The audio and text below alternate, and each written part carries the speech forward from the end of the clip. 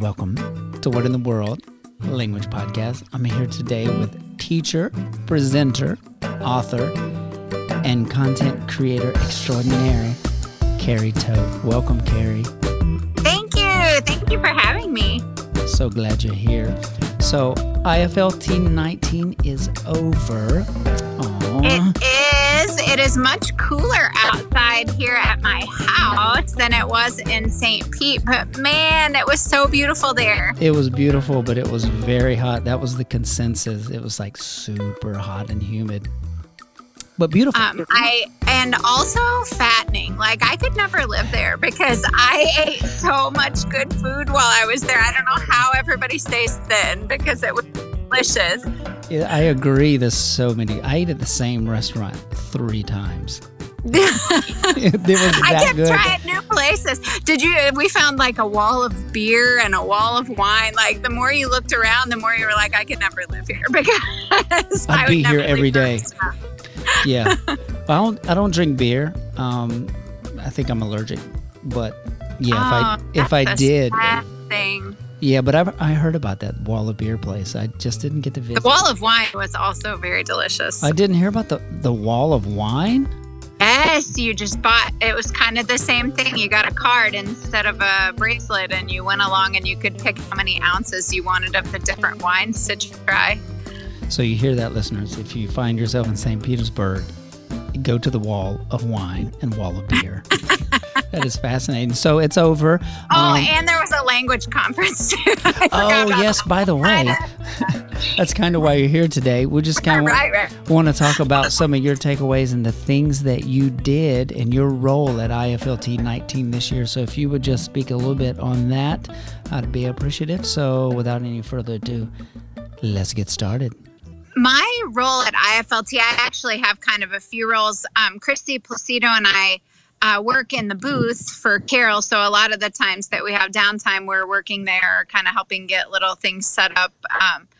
I was a cohort leader this year. I led the intermediate high cohort, and that was really a lot of fun for me because I had awesome participants and they kind of identified themselves as intermediate highs are like, we are pretty familiar with this CI business and we're ready to take the next step. So even just in the few days since IFLT got over, I've gotten to see blog posts and they've presented in their home school districts. And it's fun to see them take the step to become the next group of leaders. And I presented a little bit. I think the cohort was the most rewarding thing for me.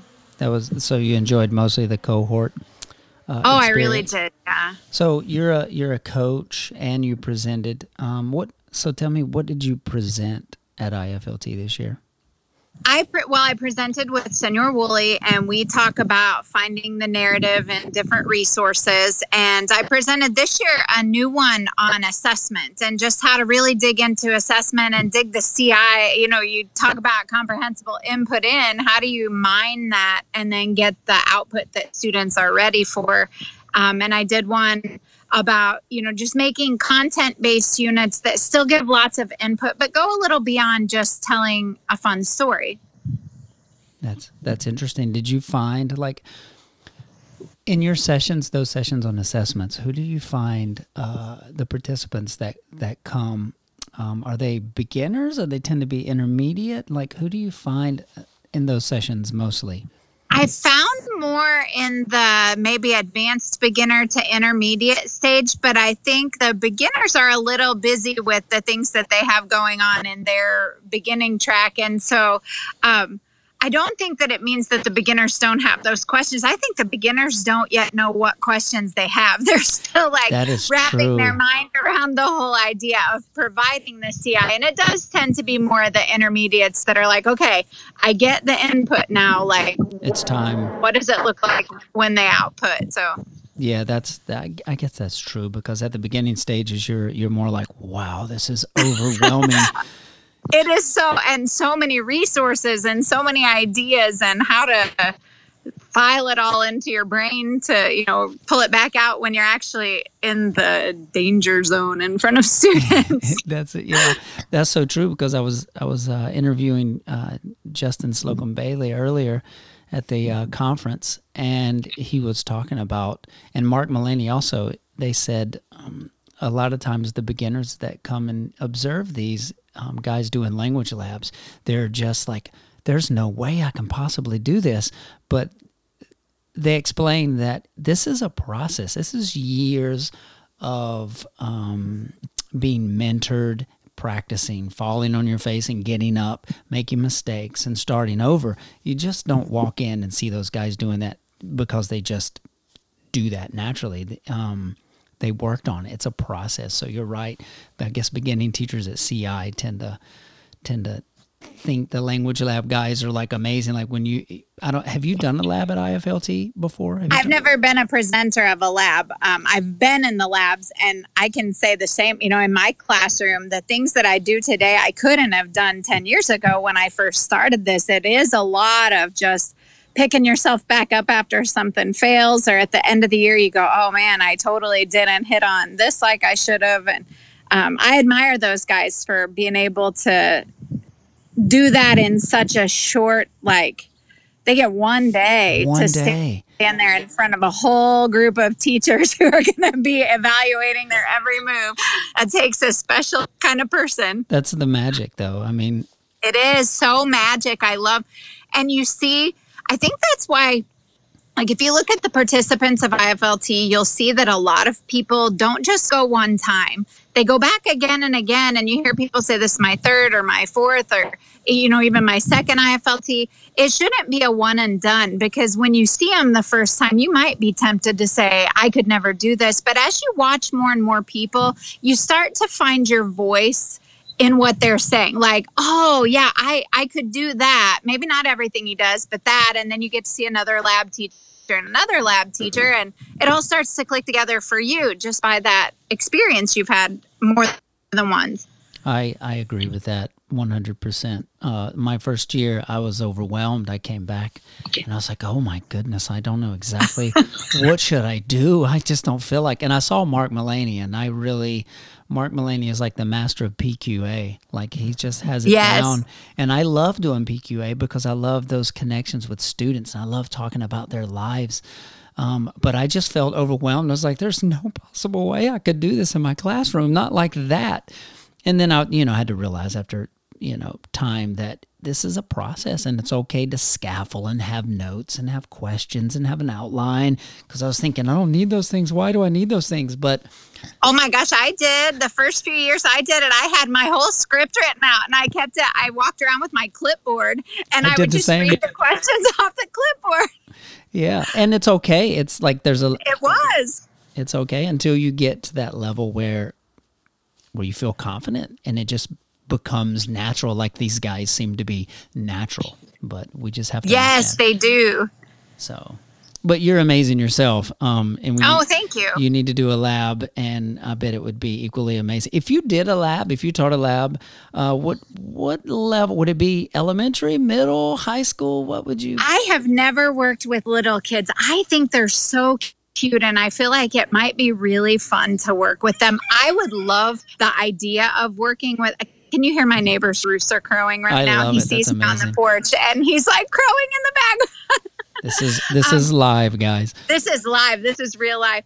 I haven't gotten to work with beginners for a couple of years because now I'm teaching just 2 and 3 and 4. And so I think it would be fun to get a lab because, man, there is nothing like those beginners that get so excited about being able to understand and say stuff in their new language. So it might be fun to have the little bitty guys, but really like my homies are my high school students. I love them. I love working with the big kids and attitude and all. They just are my people. Yeah, I'm high school, but I tend to not enjoy teaching beginners as much. I teach Spanish 2, 3, and 4, and Heritage 1 and 2, and that's kind of my jam. I really enjoy the higher levels, but I see how rewarding it can be to teach beginners and see them blossom. You really see, I think in the intermediate levels, we always think, man, they didn't make as much progress this year as they did the last, because they start to create with language, and then they start to look messy. And then you feel a little bit like, man, I didn't help any this year, but really that's just their language process. But those beginners are fun because you know that whatever whatever they're doing at the end of the year is because they've gotten something out of what you've done at the start of the year. Exactly. So that's interesting that you'd want to do that if you taught a lab. So that kind of leads into my next question. I'd like to know a little bit about your language journey briefly, of how you became Carrie Toth and where you are, and you're here now and you're a presenter and you work with Wooly and you do a lot of positive things in the CI community. What was that language journey like? Well, just really quickly, I'm going to tell you two pieces of it because there's a gap in between, but I didn't go to college to be a Spanish teacher. And I've listened to the episodes that you've already released, and I think that's a common theme among us all. I went to be a doctor. I was in pre-med and Spanish was my minor, and I was just going to work with bilingual patients. But I met a boy in Spanish class and I fell in love. And boy, it's that external, like everybody talked about, what was that point where it clicked and you fell in love with the language? When you have that external motivation to learn to do it better, that's when, and I wanted to be able to talk to him and his family. And so all of a sudden Spanish became the number one thing. And I wouldn't trade for a second where I am. That didn't work out. I have a wonderful husband who I love that is not that boy, but it did work out very well career-wise because this is right where I feel like I want to be. That's hilarious because Wooly moved to Senior Wooly. Jim Woolridge moved to Costa Rica chasing a lady, which didn't work out, but the language worked out. So it's same for you. The language worked out, but the boy didn't work out. Fantastic. But the boy did it, which is just fine. I don't. But then you asked, how did I get to be Carrie Toth? And the truth is that I had a Spanish teacher in high school that I really liked. And so I was doing the first maybe 10 years of my career, I was just doing exactly what he had done because that was how I learned. And I learned from him. And it turns out that I tried to get the national board certification and I didn't achieve the first time. And not only didn't I achieve, but my two lowest scores, and it's like the 4-point scale, so I got a 1 out of 4 on designing instruction over time, which basically says there's no evidence that this teacher knows how to plan lessons. And I got a 1.25 out of 4 on how second language acquisition works, which means basically this teacher has no idea how students learn language. So I was in a bad place because I thought I was, doing the right things in the classroom. I loved my class. I loved my students. But it got me thinking. And as I researched a little, I found Dr. Krashen and his research, and it put me on the right path. As soon as I started moving that direction, like a lot of doors started opening up. I felt more success with my students. It took that harsh kind of reality, that evaluation. You're like, whoa. But, that's interesting because a lot of people, well, I don't know if a lot of people, but some people probably would have taken that and it could have destroyed their career or just, headed down the wrong avenue. I'm not going to act like there wasn't a moment or two there. I was like, oh my gosh, I am the worst teacher ever. Maybe I need to look for another job because I suck. But my mentor was really good. And she said, this is just like those stages of grief. You kind of need to pass through some emotions before we can talk about the redo. And I was like, I'm not redoing this. I don't want to put myself out there again. But with time, I came to accept that maybe I did need to redo. And it went fine. I got my national board certification. But it also, if I hadn't, I think people shy away from failure or don't want to admit that they've failed or think that it's a bad thing. But geez, if I hadn't failed, I would have still been just plugging away doing what I'd been doing before. And that moment of my worst, lowest feeling turned into some of the best highs of my career. It was a catalyst, and that's a beautiful and amazing story. Like I said, it could have been different, but it turned out to be a blessing, and you blossomed into the amazing curriculum writer that you are now. So look at all that. Look at that. So you fall down, you get up, and that's kind of the same way we were talking earlier about beginning with CI. If you fall down, just get back up. It'll be okay. That's right. Keep trying. And every day trying something new and not beating yourself up. I think that somebody at IFLT, I think it might have been Becky Moulton, that said we carry around all this emotional baggage. Like you have to be able to set down, okay, I didn't do it as well in the past, but you got to be able to set that down and clear your mind of what you used to do wrong and just focus on from now on, I'm going to do this. Right. That got to keep that mental health balance and reflection, you know, and being able to accept the mistakes and move forward. So those are some good takeaways. Anything else you'd like to add about your journey? Did it stop there? I mean, you are where you are now.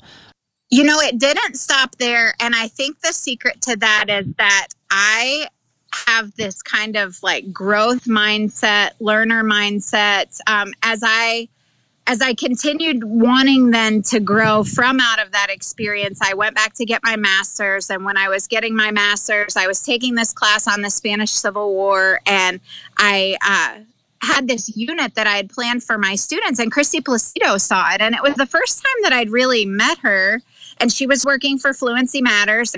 And she showed it to Carol Gobb, and Carol asked, you know, well, this unit is great, but there's no reader to go with it. Would you be interested in writing the reader? And it was kind of scary because I'd never written anything before, but I said, I don't mind if you'll help me. So I kind of sketched out a story, and then she helped me figure out how to make it more appealing to everybody, not just the girls who like Lifetime movies. And and through that process of being willing to say, I really, I'm not an experienced editor. I'm not an experienced writer. What can I do to make this better? It has helped me become a better writer. I'm getting ready to release a book this fall.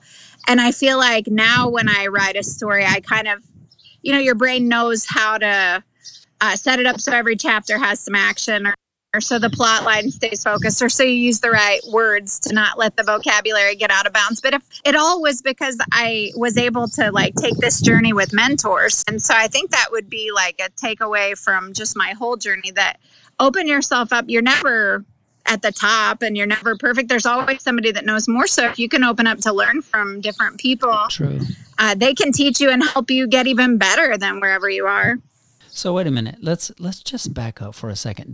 Did you just say you're releasing a book this fall? I am. This is the public announcement on your podcast. What? It's a first here? I'm honored. I'm dropping a little secret. You're going to go bananas. Oh, my goodness. I'm ready. Bananas. Tell us. What can you tell us? Can you tell us anything? Just that? Is that enough? Bananas is the... Oh, okay, bananas. I'm a little slow. Bananas. Okay. It good. Is set in Central America in the United Fruit era. And it was kind of an accidental thing. Goodness. I know. I'm so excited. I think I know where you're going with this. I'm excited. I hope. It is actually inspired by true events. So the guide that I had in Costa Rica this year shared a bunch of really difficult stories about growing up on the banana plantation in Costa Rica. And he had a powerful story. And so just taking, the ideas that he shared, it is not his bio and it is not, based on a true story. It's definitely just inspired by those events because I kind of recombined some of the things that happened to other people in his community and stuff. But he's reaching out now and helping families that are affected. And that's something that I'm going to get to do with the book. I'm going to donate 10% of the proceeds from the reader to the charity that he works with. And so it's just been really a cool experience this summer. That sounds amazing. Thank you for sharing that here. I feel so honored. You heard that, guys, this fall. So moving forward, you've listened to some of the other podcasts that I've recorded from IFLT. I have. And I've asked everyone about their experience working with Senior Woolley. And most of our listeners know probably that you do work with Senior Woolley. But for those that do not know, tell us, what do you do with Senior Woolley? And tell us the sauce. What is it like working with Senior Woolley? Well, I always say that he gets all of his ideas from me. it's a lie because he really doesn't get that many. But if you think back, like I told him that he was cruel and evil and he didn't have a heart. And he said, no, I keep my heart in a backpack. So really, ya está muerto. It's 100% my doing. Awesome. Trying to think if I've ever worn a scarf when I was around him. I guess I can't take any credit for that one. I don't even think. No, not that one. Feo, I'm obviously Feo. No. I love working with Senor Woolley. It's different for me. I work for Fluency Matters. I write curriculum there. Senor Woolley curriculum has that like funny factor. It's a different, my brain is very demented, and that's a perfect Jim's fit. brain is very demented. So it's a perfect fit. I write Nugget curriculum. I do the circling guides for his graphic novels. And Jim and I have done some video tutorial series. He comes to my classroom and we film with students and just kind of demo the, I feel like teachers, I'm very visual. And so if I just describe to somebody what an activity is, I think it's hard for teachers to just see how to do it. Like, I feel like I need to witness it occurring before I feel comfortable doing it in my own classroom. And so that's kind of the idea with our video tutorials, that by watching what we do with real students, teachers will be able to do the same. Yeah, that's fascinating. Well, that's good to know that working with Jim is not too painful. It can be, but see, he's got to keep us around because the staff at Woolley, like at the end of a conference, you've seen the fan club, like they love him. He's so wonderful, and he is, don't get me wrong, he's super wonderful, but his head gets kind of big, and in order to be able to go home to his wife and children, he has to keep his staff around close to deflate him a little bit, because you can't just like go back home expecting to be Senor Woolley when you live a regular life after you cross that threshold again. So that's why he the pitfalls of celebrity. Aye. Checks and balances. So the joke is, I work the Woolley booth sometimes at conferences, and one of the jokes that I have is I try to be a stand-in when the line gets really long for selfies. And I try to tell people, I can be a stand in if you'd like a selfie with me, and no one ever takes me up on that offer. So, well, I feel the same way because, like, if he's present and somebody's walking towards us, like if we're presenting together, if we're just standing somewhere together, 9 times out of 10, the person is going for Woolley and really would like for me to get the heck out of their way, but. That 1 out of 10 times when they walk up and they totally ignore him and they're like, "Oh, Carrie Toth, I read your book." It makes me feel so freaking good. Like just 1 out of 10 times. And Jim is over there gritting his teeth. I get to be the one where Jim is like, "Great, this person doesn't know me." I'm like, "Oh, here, let me introduce you to my friend Jim." I love it, Carrie. He's a nobody, really. Well, thank you for sharing that. I have just one more question for you today. Any advice to those aspiring to move toward a proficiency-based classroom using CI strategies, especially since IFLT 19 is over and probably some of those people are listening, how to process all that massive amount of information they received, or even those that didn't get to attend IFLT 19? Any advice? That are going to attend IFLT 2020. So just any advice I think that my number one parting advice would be that you have to take it slowly. If anything, if you try to throw out your entire curriculum as it's written and implement something fully new in all 4 levels of the class that you teach in 1 year, you're going to wear yourself out. And then you're going to be looking more at what isn't working than at what is working. Whereas if you take things a little at a time, and for me, it was leaving the textbook behind. I added in stories the first year, and I would take the vocab from the textbook. I'd still do the grammar lessons. I wasn't ready to let that go yet, but I'd do stories with the students. And when I saw how much they were engaged in that, it encouraged me to have them do more stories. And so the next year I was ready to, step a little further away from the textbook. And then the next year I stepped all the way out, but I had scripts. I used story scripts from Carol Gobb and from Blaine Ray.